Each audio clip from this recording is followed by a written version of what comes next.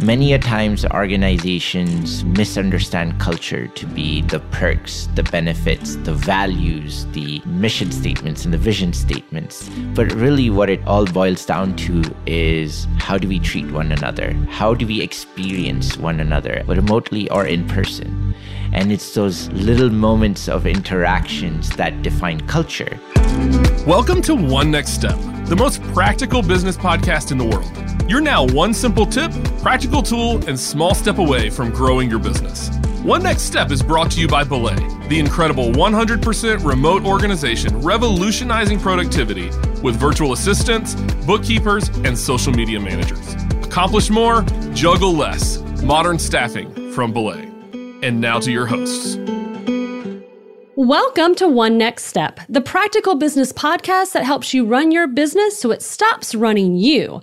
I'm LZ, and with me today is my great friend Ryan, as always, man. Hey, what's up? LZ, not a lot. It's a good day. This is going to be a great episode. We're talking to somebody who's kind of become a bit of a celebrity inside our Belay teams. I feel like I find myself on multiple conversations in the last few weeks talking about him because today Trisha is talking with our guest Mohammed Anwar about this amazing idea of love as a business strategy. Yeah, Mohammed is the president and CEO of Softway. He's also a Wall Street Journal's best-selling author of Love as a Business Strategy. And he's the co-creator and facilitator of the Seneca Leaders Training Experience.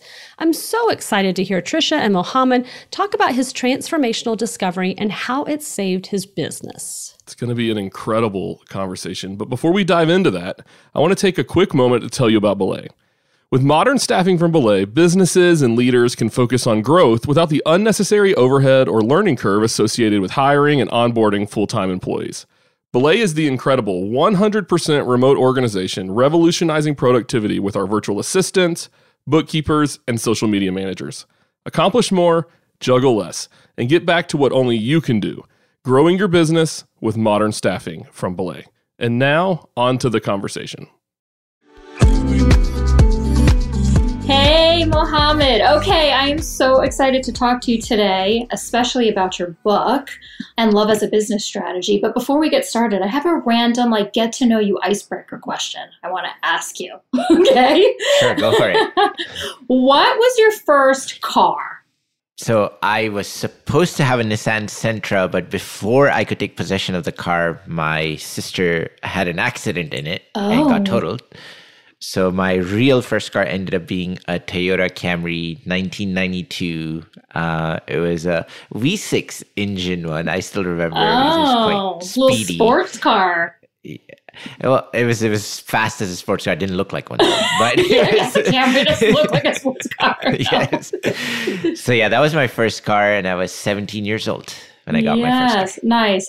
I had a Honda Accord, so probably in the same vein. I probably looked just like you driving around in your Camry. And my father helped me buy it, and it was a stick shift. And I had never learned how to drive stick shift in my life. And my dad said, no, it's okay. You'll learn in 15 minutes. And, I'm like a 16-year-old girl, and I'm like, okay, Dad. Whatever. So we buy a stick shift car. And I remember that first day getting back home, my dad teaching me, driving around the neighborhood how to do a stick shift and stalling out every 4 seconds. The whole neighborhood was watching. It was so horrific of a memory. Wow. But now I can say as a grown woman, I know how to drive a stick shift car, right? So well, that's actually a pretty good skill to have because different parts of the world, you don't find automatics. You don't have a choice. That's true. Yeah, you pretty much have most of the cars out there are stick shift. So that's good skill to have. Yeah. So if I move abroad, I'll be set. Yes. Awesome. Well, that's fun. Good story. Thank you. Well, so let's dive into it and talk about transformation. So you talk about your darkest day. And I would love if you would tell us a little bit about that story and those moments for you and what happened and how that gets this whole thing started. Sure. Not a problem. So I started my technology services business when I was 20 years old, still pursuing my computer science degree. And so starting off a business, I had one goal, one ambition. It was like, I want to become a millionaire as fast as I can. And within 10 years of starting the business, I believed that I had hit the pinnacle of success. I, had more than 300 employees at the time, successful technology business. I was driving my fancy cars, flying planes across Texas, and leading the entrepreneur's life and living the American dream, especially for me as an immigrant to this country.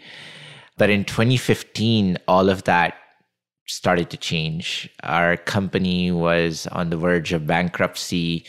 We were losing employees left and right. We were losing customers, contracts. And I had a realization, especially after our darkest day, which is essentially when we had to lay off over 100 employees of our 300 employee organization.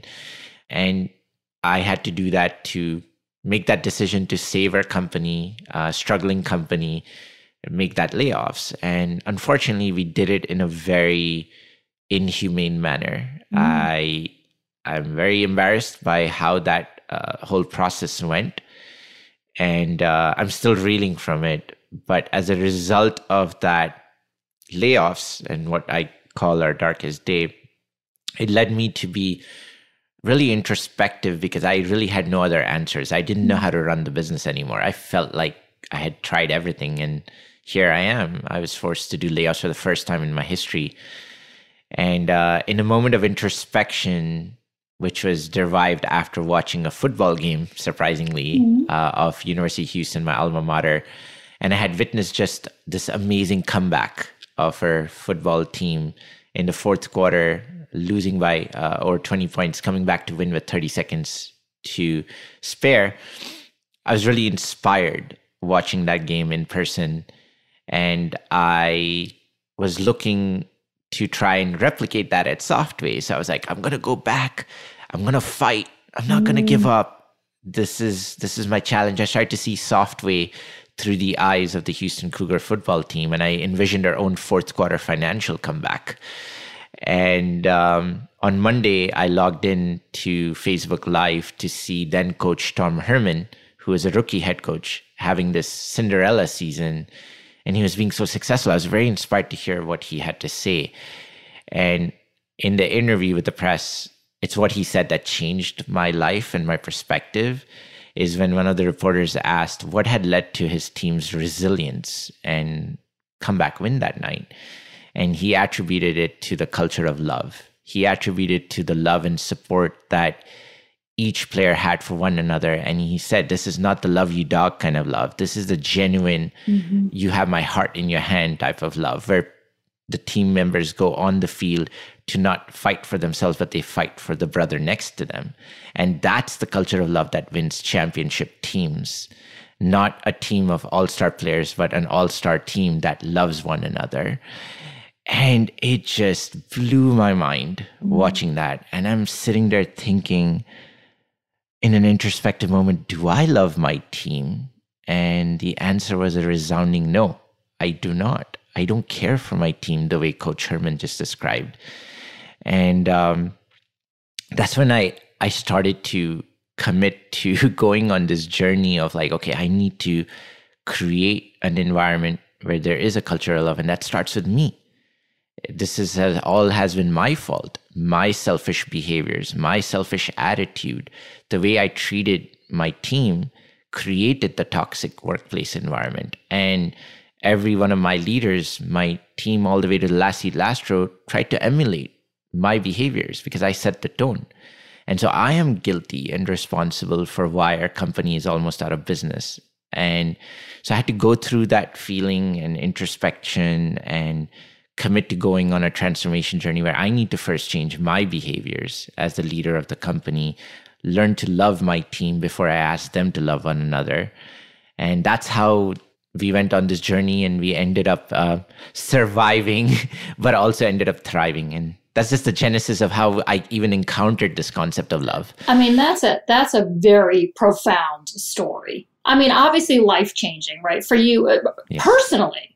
Yes. I mean, the business transformation and what that's able to do for a business is amazing, of course. But I imagine for you, the transformation personally also was profound for you did you see that kind of shape into how you lived life?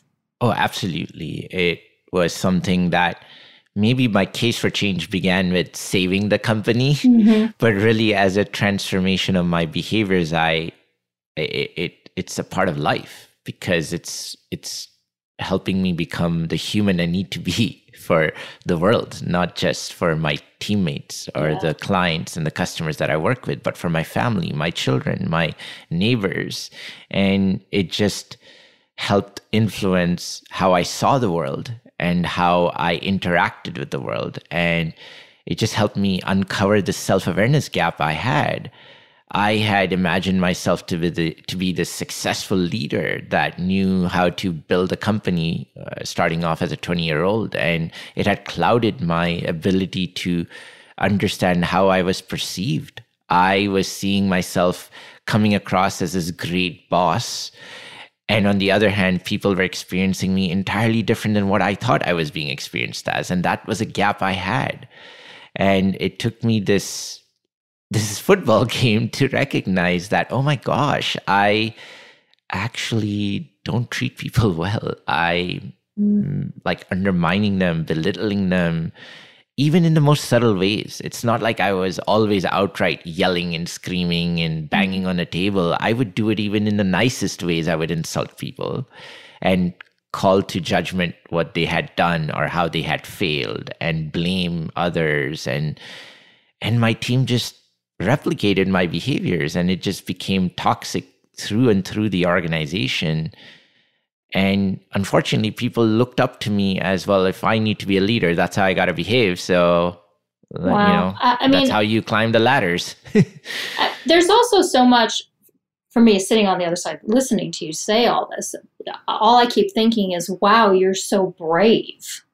Like the courage to even just sit here now, even after the fact, and be able to say those things, in my opinion, requires so much bravery. It's hard for people to admit they make mistakes, and maybe you can, but to be able to sit here now and talk to me and just say those things about yourself and how you've transformed them to me is just very courageous. So thank you for your courage, and just downright vulnerability, honestly, to be able, sometimes people show us a mirror and we don't want to see what's in the mirror, but gosh, they can be the most amazing moments in our lives. And it sounds like that experience was really a mirror for you. And so the benefit on our side is that you got to put all that penmanship to paper so that we could learn a little bit about your strategies. And so I'd love it if you wouldn't mind taking a few minutes and go through the 6 behaviors you define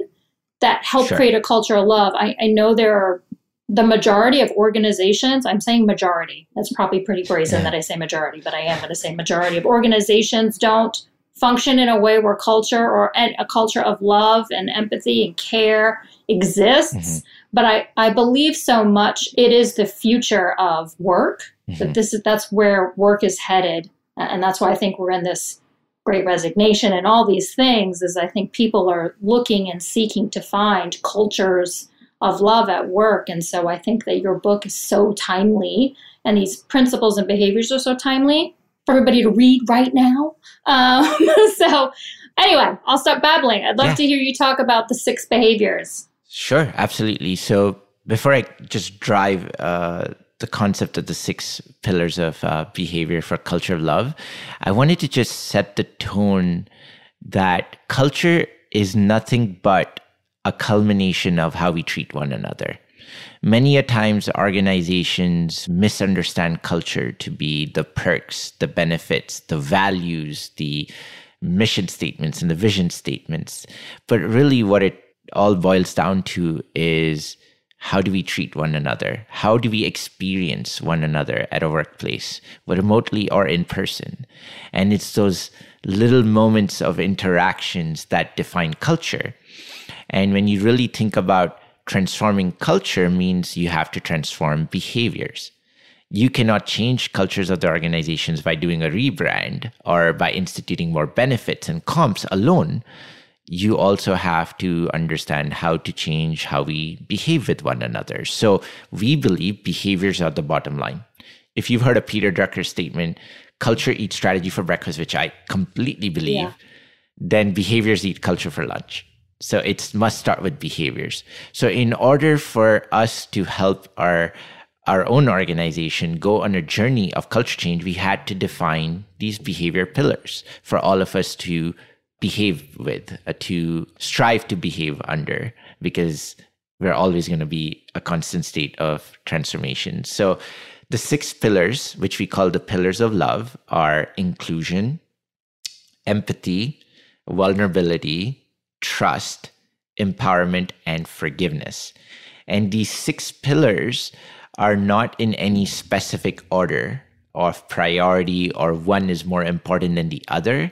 In fact, they are like the 6 cylinders of an engine of a car. It's funny you asked me that question about my car earlier. So to stay in the same theme, it is like a 6 cylinders of a car engine. They have to fire at the right time in proper harmony and synchronous manner to create the maximum horsepower or maximum performance of the engine. If any one of the cylinders or the pistons don't fire at the right time, you can lose efficiency of your engine or even fail, right? The engine can have a failure. So think of these 6 pillars of culture of love as those 6 cylinders of an engine. They all have to coexist. They all have to work in harmony with each other to realize the culture of love inside of your organization. So inclusion is the first one, where we are not just looking at inclusion from the physical elements of diversity, but we are trying to help people understand that it's not just important to have a seat at the table, but a voice at the table. And that could be from how we think, how we value stuff, how we make decisions, how we behave. All of these invisible elements of diversity are just as important to be included, number one. Second is empathy. Being able to practice empathy, not just with people that we feel like we relate to, but with those that we don't relate to even. Trying to have that emotional intelligence to understand other people who may not be like us, think like us, behave like us, but being able to empathize from their lens. So that's second. Third is vulnerability, which is the ability to just say, I messed up. I am sorry. It's as simple as that. We're not talking about vulnerability in the context of sharing your deepest, darkest secret, but yet it is the hardest thing for individuals to do, to have the courage to be vulnerable. And, through vulnerability, we demonstrate strength, not weakness. The fourth pillar is trust. And when we speak about trust, everyone will say, yes, we have trust with each other. While that fact is true, we do believe that maybe it is just from a layer of a predictive trust, meaning I will trust Trisha that you are amazing at hosting this podcast because I've heard your podcast. That's all I know. So that's your visible capability set. So I trust Trisha in this podcast. But anything beyond that, I may not trust you because I have not witnessed it or I have not seen you perform in the past. And many organizations survive today on predictive trust. But if you must break through the ceiling to high performance, we need to practice what is called vulnerability-based trust, where we will trust people despite their failures in the past. We will trust people even if they have not demonstrated certain skill sets or capabilities, but we are willing to trust them to say, yes, I trust you, I trust your intent, go for it. And that's what leads to empowerment, true empowerment, which is not just through delegation, but through entrusting those from a place of vulnerability. That's when you unlock what we call the power of empowerment. Because the person or people who are being empowered from that layer are going to do everything in their capacity, not because they are scared, because they're scared of their boss, but because they don't want to disappoint the very person who has empowered them. That's when they do above and beyond to not disappoint the very person who's empowered them. And that's what we call the power of empowerment. And lastly, forgiveness. Probably something corporate environments don't talk enough about, but it is probably one of the main reasons why organizations fail or are unable to break through higher performance. Because we are all human at the end of the day. We hurt each other or get hurt from each other intentionally or unintentionally at times.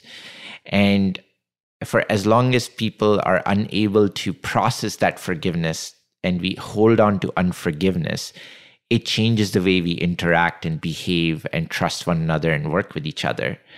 And it could lead to retaliation in forms that may not be overt, but it happens. And so forgiveness is very important to be talked about, instituted, and create the environment for being able to forgive one another by first seeking forgiveness, but also finding in our hearts to forgive, whether that forgiveness seeking comes or not. So when you have an environment where these 6 pillars of behavior are being experienced by everyone through and through the organization, then you have created an environment of culture of love where people are able to bring their full self, feel respected, feel included, don't hesitate to give feedback, receive feedback, are not fearful of sharing ideas. They are okay to be not embarrassed to give a bad idea because they believe that they are psychologically safe to bring their full self.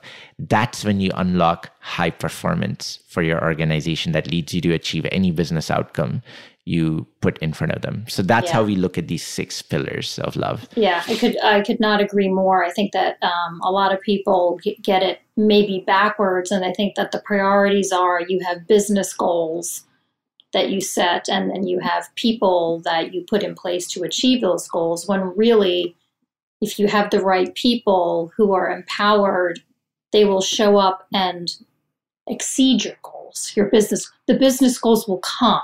So I would say, at Belay that, having a healthy organization that's built off great culture actually is the fuel to our organization's success.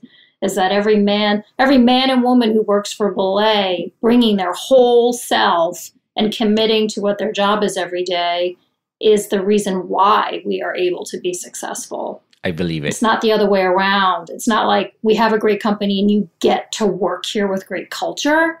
It's like, no, we have a great company because we have great culture, and we have great culture because you brought your whole self here and you do that every day. And so I love this so much. The one that stuck out to me, of course, is forgiveness, because I hadn't thought about it in the context of work culture. And I think, after hearing you talk about it, it is very important. So very important for those other 5 to really function correctly. You have to have that right forgiveness. So I love that one's in there. If I may, I'd like to just quickly share how I came to learn about this and the importance of it. So back when I was going through my transformation, about 2 years into the transformation, I had made a lot of changes, not just to how I behave, but also to the processes, policies, benefits, everything I had tried to change inside of the company. And I was visiting our Bangalore offices in July of 2017, and I had a town hall meeting, and I basically took a poll in the company of 100 plus employees at the time. And I said, hey, has trust improved between you and I? And to my surprise, only 2 people out of 100 plus people raised their hands saying, yes, trust had improved. I felt like somebody just punched me in my gut. I was incredibly embarrassed, disappointed, and I was unable to contain my emotions. So I just prematurely ended that town hall meeting and left, because I was like, this is not what I was expecting after all those sacrifices and changes. And a few days later, I had an opportunity to address the company again. This time I mustered up the courage to apologize to our team. And I said, I'm incredibly sorry, and I want to seek your forgiveness for all of my past behaviors, of how I treated you, and of all of the policies and benefits I had instituted that hurt you and your families. And I wish that you will forgive me.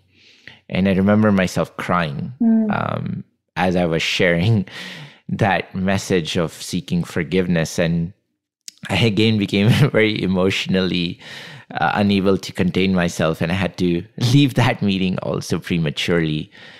And then the last day arrived. I was going to fly back to Houston, and they arranged a farewell gathering for me. And in that gathering, I was surprised that, and they gifted me this book that said, "We love you and we trust you, Mo." And they filled it up with messages of love and support signed and written by every person in the organization. And I began to cry again. This time there were tears of joy. And something you'll know about me, I cry a lot. But this time it was tears of joy, and I was so happy. I was just like wanting to get this validation from our team that this was working, this is needed. But I learned a very valuable lesson that day, that I can change my behaviors, I can change policies, I can do all the right things I'm supposed to do as a leader. But at the end of the day, if I don't seek forgiveness for my past behaviors, no matter what I do, it didn't matter. My team still did not want to trust me. And without that act of seeking forgiveness, I don't know if my team would even have given me a chance to go forward to this journey of transformation. So it was a very, like an eye-opening experience for me.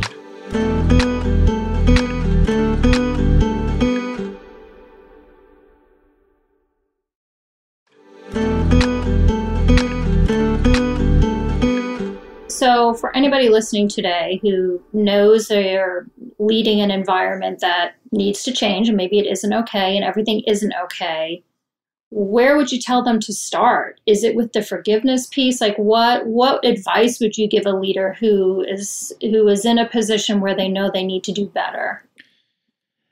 I would say start with trying to unlock that self-awareness, because people can see through genuinity and authenticity, right? So we can't just go apologize because that's the right thing to do, but we must do it from a place of authenticity. And for that to come truly from your heart, it does require unlocking that self-awareness.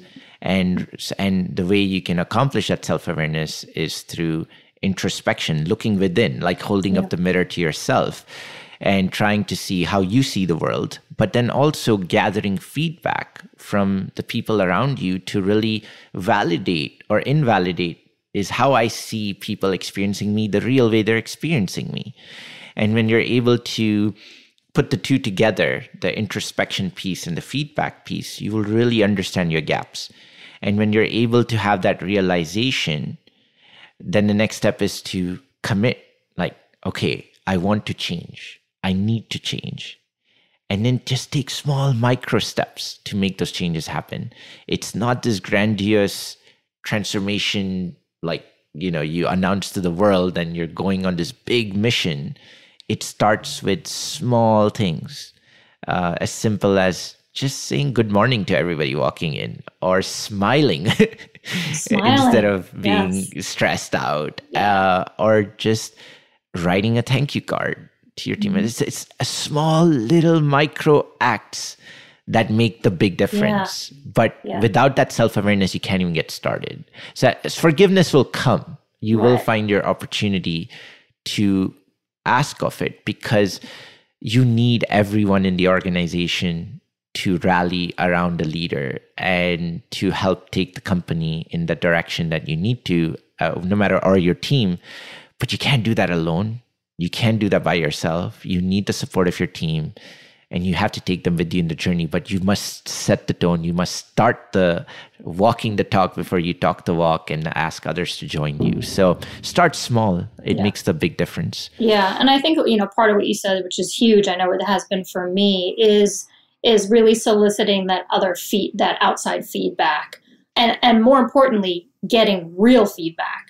Not the yes men who are going to tell you, no, you're a great leader, you're a good boss, really putting out even anonymous, 360 feedback so that you will get the truth about how you show up to people or how people perceive you. And that's where some really good work can begin, because it's the most honest answers you get. Absolutely. I always say, when you first go get feedback, you're probably going to get 100%. Everything's great. Nothing's wrong.